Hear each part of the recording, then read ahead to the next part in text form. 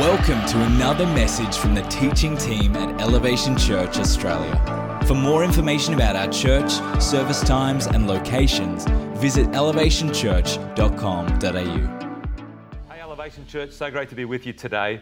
Right now, living on the Gold Coast is probably one of the best times ever to be here. From autumn right through till spring, the outdoor eating, and I'm really sorry to have to mention that for our Melbourne West location. Love you guys, thinking of you, but it's a great time of the year.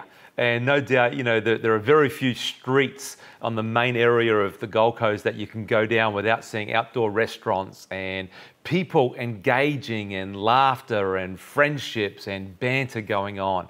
And humanity is at its best when it's surrounded by friendships and family, and when it's surrounded by food. Food brings out everything that is good and everything that is not so good about us. And when you think about it, it was food that undid Adam and Eve. A recent research was done on the eating habits of Australians, and it discovered this, is that Aussies spend $13.6 billion a year on healthy eating. It's something that drives our culture. Author Tim Chester said this, that American Christians spend more on dieting than on world missions. They spend more on curing their overconsumption than they do on feeding the physically and spiritually hungry of the world. We love our food. There are two pillars of contemporary eating, and the two pillars are the microwave and the menu. So you either nuke it or you order it. And you either go drive through to pick it up or it gets delivered to your home. And so food is central to us. But the good news for all of us today is that food was central to everything Jesus did. When you look into the book of Luke, there's at least 10 occasions in the book of Luke alone where Jesus encountered people around the table and around food. And all of them were intentional. In Luke chapter 5, he encounters Levi, a tax collector, and he talks to him about salvation and evangelism. And in Luke chapter 7, he meets the sinful woman who brings in this alabaster box of perfume. And then we see it in Luke chapter 9, he feeds the 5,000, and that's about mission. We see in Luke chapter 10, he encounters Martha in her own household and around the dinner table, and that's all about discipleship. We see later on in Luke chapter 19, he encounters Zacchaeus, and again, it's about salvation. And even when you think about it, I think this is really quite funny that even in Jesus' post-resurrection ministry, the first thing he says to the disciples when he appears to them on the lake, he goes, "Hey, do you have anything to eat?" And so, in a strange way, food and eating and the table was so central to everything Jesus did. And even when you follow the author Luke into the book of Acts, you see so much was done around food. Very early in Acts chapter 2, the Bible says that the new converts met day by day in the temple and breaking bread house to house. And so it was so central in all they did. And the truth be told, if you want to get to know someone, we often, almost always, do it first and foremost around a meal. You think about your first date. Chances are you asked that girl, or these days, you asked that guy, because the girls do a lot of the asking these days, out on a date, and it was around food. Kathy and I had our first date around food, and she got food poisoning from that restaurant and vomited all over the front steps as we ran out of that restaurant to try and get her home. That was our first encounter as a couple, but it was around food because you get to know people. And more business deals have been done over dessert than they have over a desk. And so much happens around this. And it's around food that we get to sit together, we get to laugh together, but you get to not just pass the condiments and the food around a table, but you get to pass a piece of yourself around the table through conversation. And so the encounter we're going to read from the book of Luke, chapter 22, I want you to understand the context that this is just another encounter. When you take in line the previous encounters around food, this is another one. And so often when we read Luke 22, we kind of isolate it as its own entity, but it's actually a part of a lesson that Luke is trying to show us about a part of Jesus that I think sometimes we forget. And let me read to you from Luke chapter 22, verses 14 to 20, and it says this: "And when the hour came, he," this is Jesus, "reclined at the table." Can I just say, how good is a recliner chair? I think there's nothing better than having your own recliner chair. But anyway, I digress. "And the apostles with him. And he said to them, I have earnestly desired to eat this Passover with you before I suffer. For I tell you, I will not eat it until it is fulfilled in the kingdom of God. And he took a cup, and when he had given thanks, he said, Take this and divide it among yourselves. For I tell you that from now on, I will not drink of the fruit of the vine until the kingdom of God comes. And he took the bread, and when he had given thanks, he broke it and gave it to them, saying, This is my body, which is given for you. Do this in remembrance of me. And likewise the cup, after they had eaten, saying, This cup that is poured out for you is the new covenant in my blood." And so Jesus is reclining with his disciples at the table around some food. 60 years ago, the average family, when they would sit down to eat, would spend 90 minutes around the table. Today, if a family even eats together, that it's now 12 minutes around the table. That's if they do. Statistics will tell you that if a family spends time eating around the table, and this is a lesson I think for every young family or desiring to be a family, statistics will tell us that eating with family or friends improves your mental health. It causes children to be healthier, happier, more resilient, and more content in their identity. So just think about that. And when you understand, where the world is today and the fast pace we have today, even for your family, do you eat around a table, but everyone's got their devices? And the TV's on in the background, or there's, distractions everywhere. But when a family will maybe say no to some of the distractions and actually have some interaction around the table, the benefits, the consequences of that far outweigh anything else that we would replace it with. And over the years in Luke 22, as you've read that, and if you've been in any church circles for some time, you would know that most people see Luke 22 as the Eucharist or the communion. In other denominations, it can be Mass. Many years ago, I know in the first church that I ever was a part of in Townsville, it was called the Love Feast. Oh yeah, baby, bring that one back. The Love Feast. I mean, it's got a whole bunch of connotations around that one. But there's so many different names for it. The Lord's Supper was another one. For us at Elevation, we normally know it as communion. So what does communion mean? This is what it actually means. Translated in the King James Version in the Greek, actually means koinonia. And the word koinonia means this. It means a partnership. It means participation or social intercourse, fellowship, communion, distribution, contribution, or to communicate. And so I want you to see and grasp what Jesus is saying to us. And I really believe for Elevation, it's a part of our new normal as we rethink church, we rethink community, we rethink the gospel and its impact upon people's lives. Because in a lot of ways, we've sacrificed the table and we've made it more about an altar. And yet Jesus himself is role modeling something that happened around a table. And when Jesus says to us, do this in remembrance of me. And I've been there, I've taught this, I've thought this, that what he was talking about was the little bit of wine and the little bit of bread that we may get. And in our context, it's normally a little stale wafer that was fabricated and prefabbed to somewhere, and now it comes COVID-safe communion that comes in a little parcel, and it's a bit like aeroplane food that you get your little juice with a top on it and a little a wafer and its own plastic container, and we think when Jesus said, "Do this in remembrance of me," that he was talking about that one act. But what if Jesus was saying, "Do this in remembrance of me"? Do community around a table as you remember me. Do life together, sharing the stories of what God has done in your life and your spouse's life, your kid's life, your friend's life, that you share one another, that verses that have come alive in your spirit, that you get to share this. And Jesus is saying, do this as you ponder what I've done for you. What if the doing this is far bigger than a little sip of juice and a little wafer?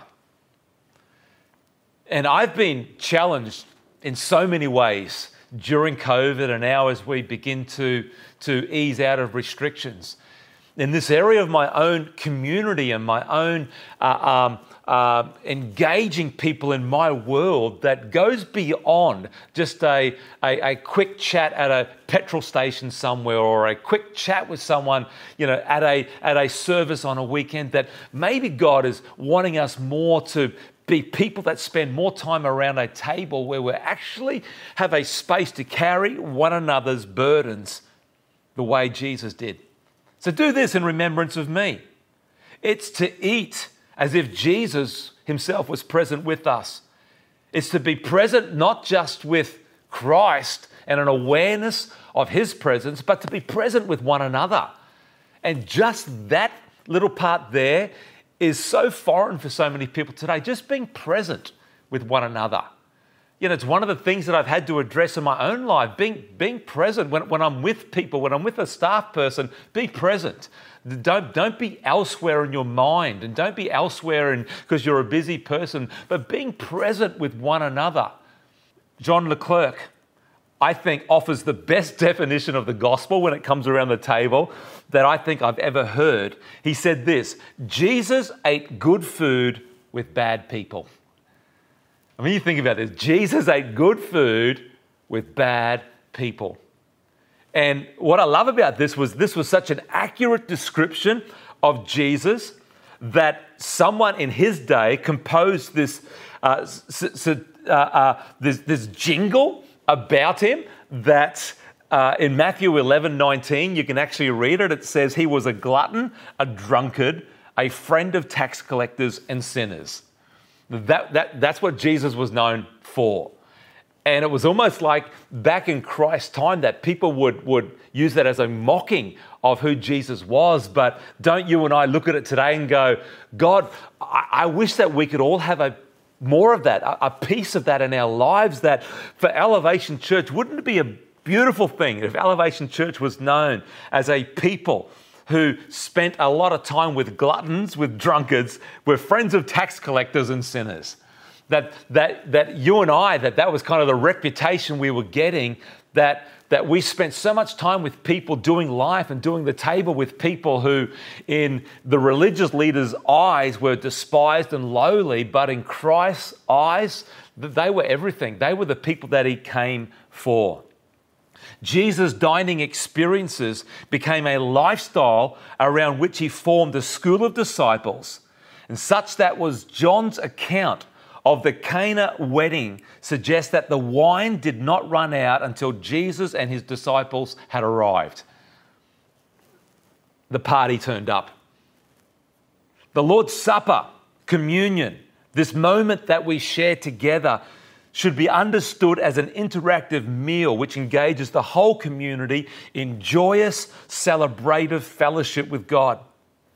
So if communion is a Thanksgiving meal, can I ask you, why is it so often the dominant practice for Christians today is to be silent, solemn, sad, somber in these moments? And you think through your communion experience, my communion experience, it's all around not always, often around a melancholy moment where we kind of, reflect and we drive home this thought of remembering what Jesus has done for us. And yes, that is so much a part of it. But often we don't understand is that little part of this moment of communion, it was actually came out of church history. When you think for the first 4 centuries of Christianity, this is the way they did church. This is the way they did communion, was around a table. It was a feast. Acts chapter 2, that they met in the temple. They didn't give away going to services, but they met daily breaking bread from house to house. And so for the first 4 centuries, this was the way they did life, feasting and laughing and sharing what God had done, and testimonies and stories, and new people coming in and being engaged in community. But over the years, it went from the table to a cathedral. And in the cathedral, it was an altar, and we forfeited we swapped the table for the altar, and then in colonialism, it became about the pulpit, which was one-way communication, and then today's church, contemporary church, is all the theatre-style church where it's all about the stage. And in it all, and I'm not saying any of it is bad at all, but I think what we've lost is just the power of coming around the table and the coming around in community around this thing called the table. The altar is the dominant model for the supper in today's church. It fosters privacy, it fosters silence, it fosters sorrow. But to revision for you and I the table as a place that fosters community, it fosters interactive communion, gratitude and joy. The altar establishes the covenant, but the table celebrates it. The altar produces reconciliation, but the table is the experience of that reconciliation. And so communion, this time, the Lord's Supper, it's not about a ritual. It's not about a method. It's about bringing the joy of knowing Jesus around a table of like-minded people who want to celebrate that together. Communion is not an obligation. It's a celebration. It celebrates the gospel. And when Jesus said, "Do this in remembrance of me," and he broke bread and he shared it with the disciples, what he's saying is, as you share in this feast, as you come around the table, always understand that what is central is the fact that my body was broken so that yours can be healed. And that's what we celebrate today. And that's the beauty of coming around a table with family and with friends, that we get the opportunity to share what God's done in our life with one another. And so I'm going to ask us today, in Elevation, would we reframe maybe our thinking when it comes to the table? Would we reframe again our thinking when it comes to this act of, as we know, communion, the Eucharist, as we come around the Lord's Supper, that maybe it's not just a 2-minute part of what we do on a weekend service somewhere, or what we might do in a life group every now and then, but maybe God's saying, hey, do this in remembrance of me. When you eat, when you feast, when you gather with family and friends, make sure that I'm central to your conversation. Make sure that what I'm doing is evident in the lives of one another. Never forget what I've done for you, and enjoy the moment. Enjoy your kids, enjoy your spouse, enjoy your family, enjoy your church community, because at the center is me. Let me pray today. Father, I thank you for this gift of your body and your blood. And I thank you, Father, that although it's such a moving part of our faith, but Lord, it should be a part that is so celebrated. Lord, it should be a part that brings great joy to our lives. And so I pray as Elevation Church that maybe, Lord, that we could relook at the Lord's Supper, we could relook at communion, and we would understand that it is a table that you call each and every one of us to. It is a table that has been set for all of humanity. And so, Father, I pray that it would find a place in our hearts and in our lives where, again, Father, we gather from the highways, from the byways, from the brokenness of life, from the upper heights of life to the lowest parts of life, Father, that people would find themselves around your table to hear the stories, to hear the testimonies of lives that have been changed by the grace and the goodness of knowing Jesus Christ. So, Father, we do this in remembrance of you. And we are so grateful that it is you who changes hearts. It is you who melts the hardest of hearts. We are thankful. We are grateful for grace today at our table. We honor you for it in the wonderful name of Jesus. Amen.